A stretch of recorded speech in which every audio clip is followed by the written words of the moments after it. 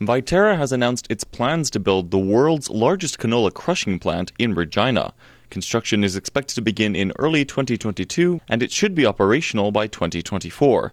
Kyle Jaworski, Viterra CEO for North America, said the plant will have a capacity of 2.5 million metric tons. If you were to look at this plant alone as its own independent market or export destination, it would be larger than what Japan buys from Canada, what Mexico buys from Canada. On an average year, it would make it the second largest export destination. The plant expects to employ 1,000 people during construction and 100 full-time positions once it's operational.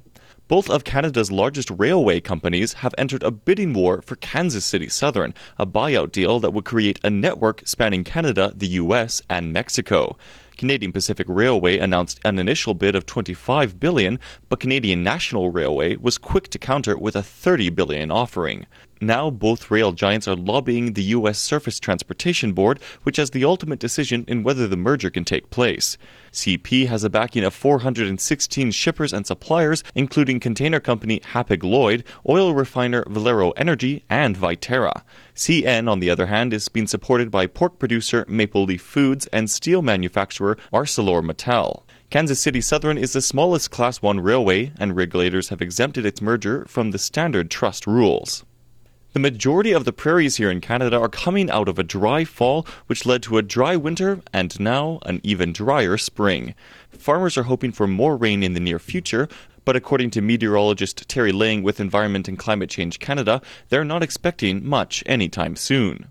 Well, we're in the type of pattern where we're getting these storms move through, but they're not bringing a lot of moisture, unfortunately. Kind of bringing blips and blaps here and there. So, we're seeing some more of those come through. We still have lots of spring to come. Hopefully we'll see some of those moisture-bearing storms come through.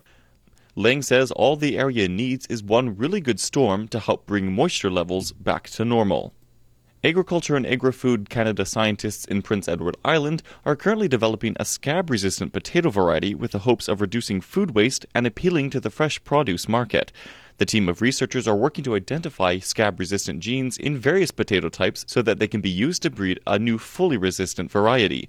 Common scab disease is a soil-borne blight caused by bacteria-like organisms. The potatoes are safe to eat but are unsightly, and consumers are less likely to purchase them. Agriculture and Agri-Food Canada estimates the disease costs producers $17 million a year in food waste and lost revenue. Starting today, COVID-19 vaccines are being offered to 15,000 workers at 136 meat packing plants in Alberta. A number of approaches are being taken, including on-site clinics, pharmacies, and Alberta Health Service clinics. After these clinics have wrapped up, those who work in meatpacking plants who did not get vaccinated will be provided a letter from their employer that they can present at any immunization clinic or pharmacy to receive their vaccine. At smaller provincial meatpacking plants, a letter will be sent out to the employer with a list of pharmacies and clinics that are giving out the vaccine.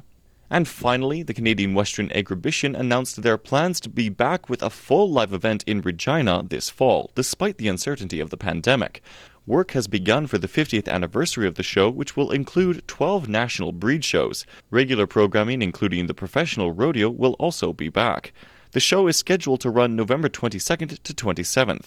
Last year, due to the pandemic, the show was forced to move online, but was still able to attract 1.2 million people from 86 different countries. The 2020 show, however, also reported a loss of $774,000. For Golden West Radio, I'm Daniel McElroy.